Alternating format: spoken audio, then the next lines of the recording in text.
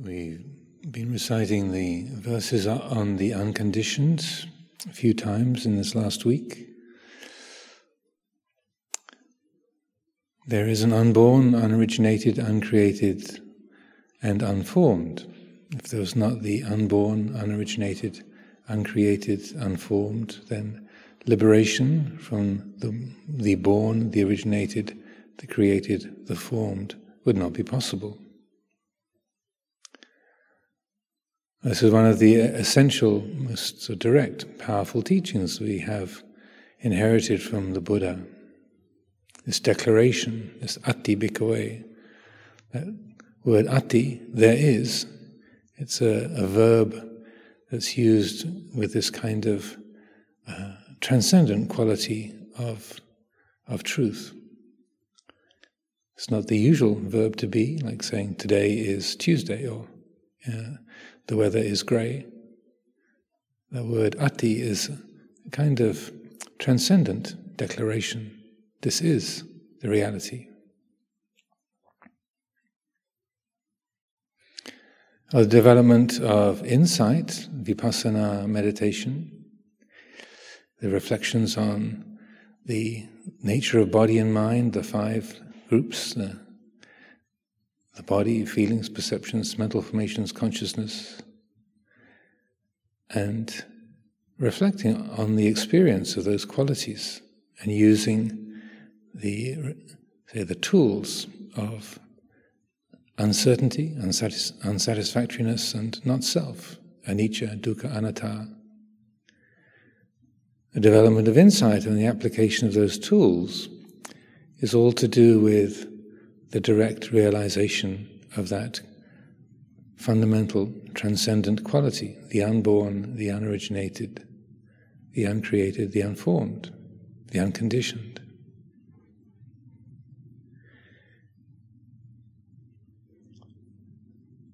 The result of the insight, vipassana, is the embodiment of that quality of the unconditioned, direct realization of that. A direct appreciation. This is the fundamental reality. Not an idea about it, not a picture of it, not words to describe it even, but a direct, wordless, non-conceptual, non-personal knowing. Here it is. This is the reality. Here is the Dhamma.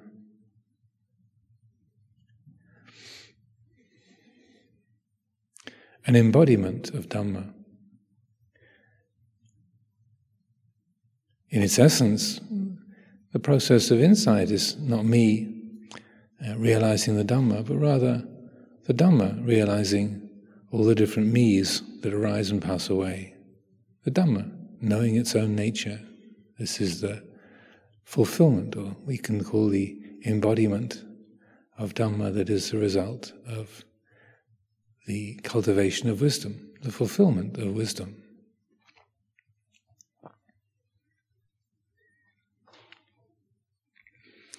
As that quality of insight is developed and refined bit by bit, day by day, hour by hour, then along the way, various layers and facets, factors of attachment and identification become apparent. Areas where the mind believes and holds on, rejects, opinionates, has rigid and fixed ideas and views and habits. It's natural for us to experience our minds in this way. Before the mind is fully enlightened, then naturally there's going to be various fetters, various obstacles, shackles, chains that bind and limit the citta, the heart.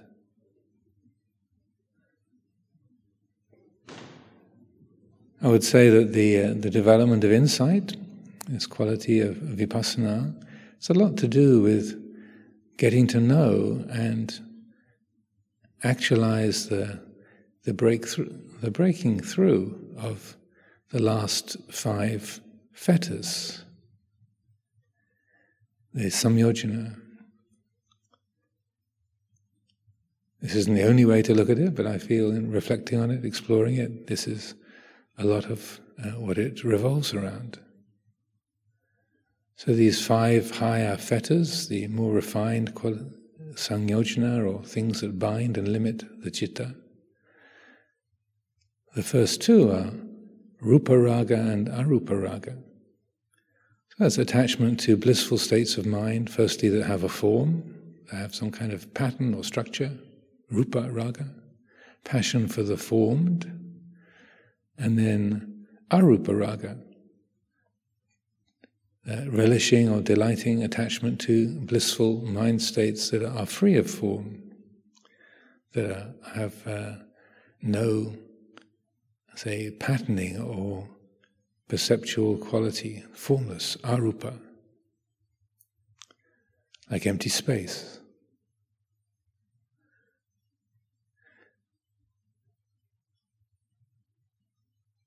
Or when we try to take a word like unborn, unoriginated, uncreated, unformed, unconditioned, it's impossible for the mind to really create an image or a way of representing that. The Sumedho has talked about this many times in the last few weeks and months. Dhamma is unimaginable. The mind can't create an image. But even so, we use images like spacious or vast or empty space. But even this quality of space is an attachment. It's based upon our sense of vision and three-dimensional universe that we physically participate in, the rupa khandha, the material world. So that it needs to be recognized as an attachment, an assumption. Rupa and arupa needs to be let go of. The Pali word anidasana means non-manifest or non-manifestative, which is a very long, unusual word. So not subject to manifestation. So letting go of form, letting go of space, I would say, is opening the heart to that anidasana, that non-manifest.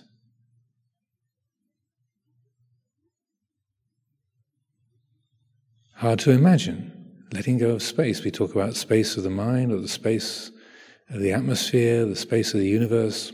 It seems like an absolute reality, but in terms of direct experience and perception, it too is a construct, I would say. When cosmologists or physicists talk about the Big Bang, they say the whole 13.4 billion years ago, the whole universe was just one infinitesimal point, one tiny spot, and then bang.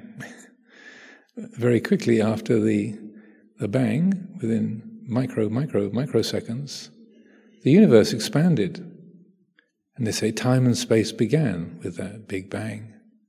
And people will ask, well, if space began, what was the universe expanding into?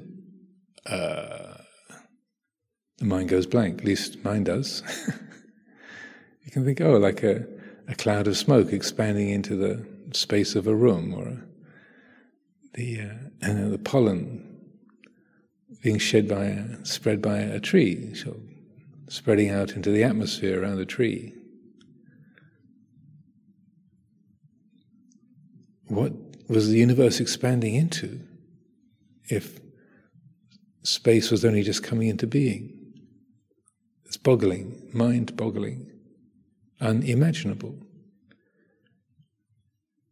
In the same way, letting go of a sense of space or form. Even recognizing there's some kind of an assumption or an attachment there, I would say, is important. Letting go of rupa and arupa. Opening the heart to the non-manifest, non-manifestative. Not just empty space, but that dimension of being where form and space doesn't even apply. Location doesn't apply. As the Buddha describes in another teaching from the Udana, There is that ayatana, that sphere of being where there is no coming, no going, no standing still, no this world, no other world, no sun, no moon, no stars, no arising, no disappearance. Again, boggling, mind-boggling, unimaginable.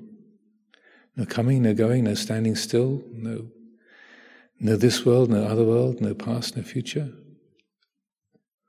Because all of the mental imagery, the language that we have, is based upon the experience of the sensory world. But to truly embody the Dhamma, to truly know that, be that, embody that, it's important to recognize these habitual attachments that create three-dimensional space, time, identity. The next of these refined fetters is asmimana, the conceit of identity. All the I ams, the owning self, etang mama, this is mine, connected with tanha, craving.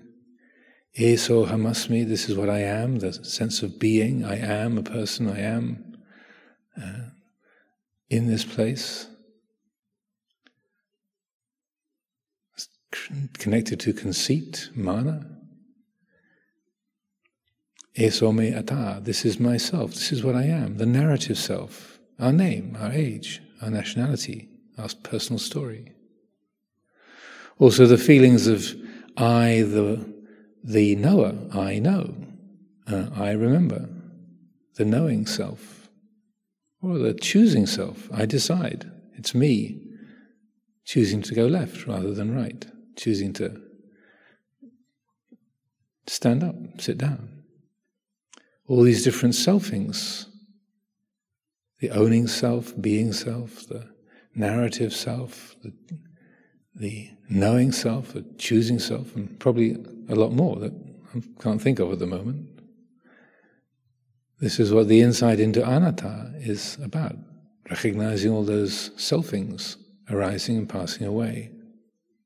It's not me realizing the Dhamma, but the Dhamma realizing all those me's coming and going, arising, passing away.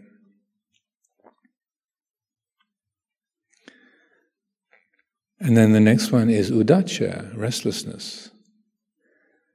It's not about fidgeting on our cushion or wanting to go out for a walk because you're bored and agitated. This is a very subtle kind of restlessness, the mind that creates time and location. There's some other place, some other time that is more interesting or more comfortable or more promising than this. That the Dhamma is somewhere else. A little bit more of this and we'll get there. A little just over there and that'll be the good place. Letting go of udacha is a complete abandoning of location, that there isn't any other place, there's only this reality. Letting go of time.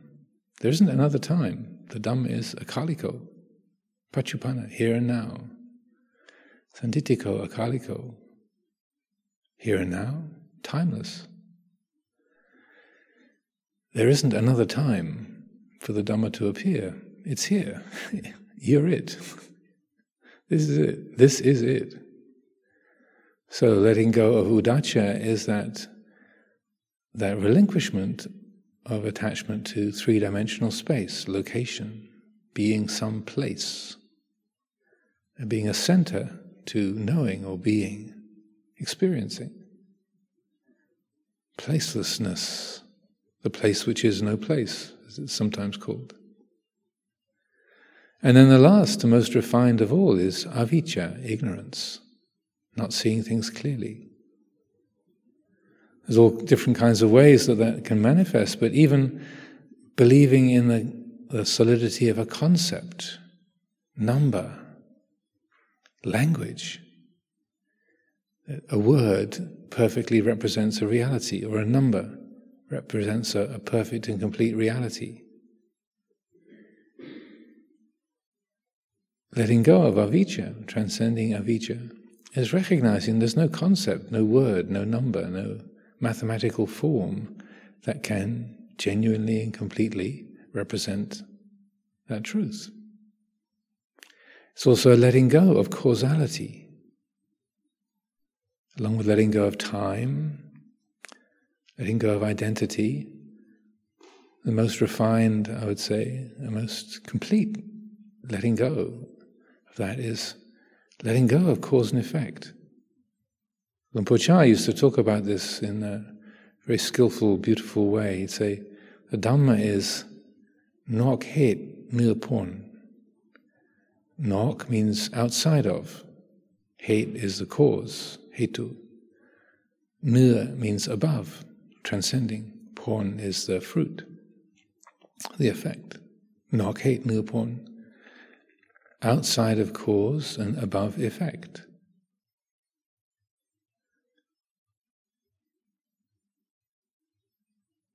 Each of us will experience different degrees of attachment, identification. Talking in this way, some of it we might be able to relate to, some of it is like, what the heck is that about? The opportunity of formal practice, looking directly at the nature of mind, encourages this exploring, seeing where the points of friction are, the points of identification, where that grasping, attachment, identification, where those assumptions are made, getting to know how the mind believes in words or believes in time, location. It is attached to space or spaciousness. See where the mind gets caught, where it identifies and snags. A sense of being, a sense of owning. My story. How fascinated are we by our own story? What makes our story more important or more interesting than somebody else's? And then as those areas of attachment, identification are recognized, awakened to, notice the effect as they dissolve. What's apparent when those identifications or those selfings end? There's assumptions about language, time, identity, place. As they end, even for a moment, notice that. What's the quality of the citta, the heart, when it's free of every grasping, every attachment, every identification?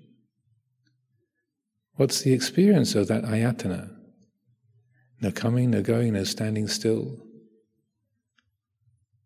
Free of identity, free of time, free of place. Free of language, number, everything. Everything. How is it? The Buddha said that ayatana, that is the end of dukkha. There's no traction. No landing place. Complete.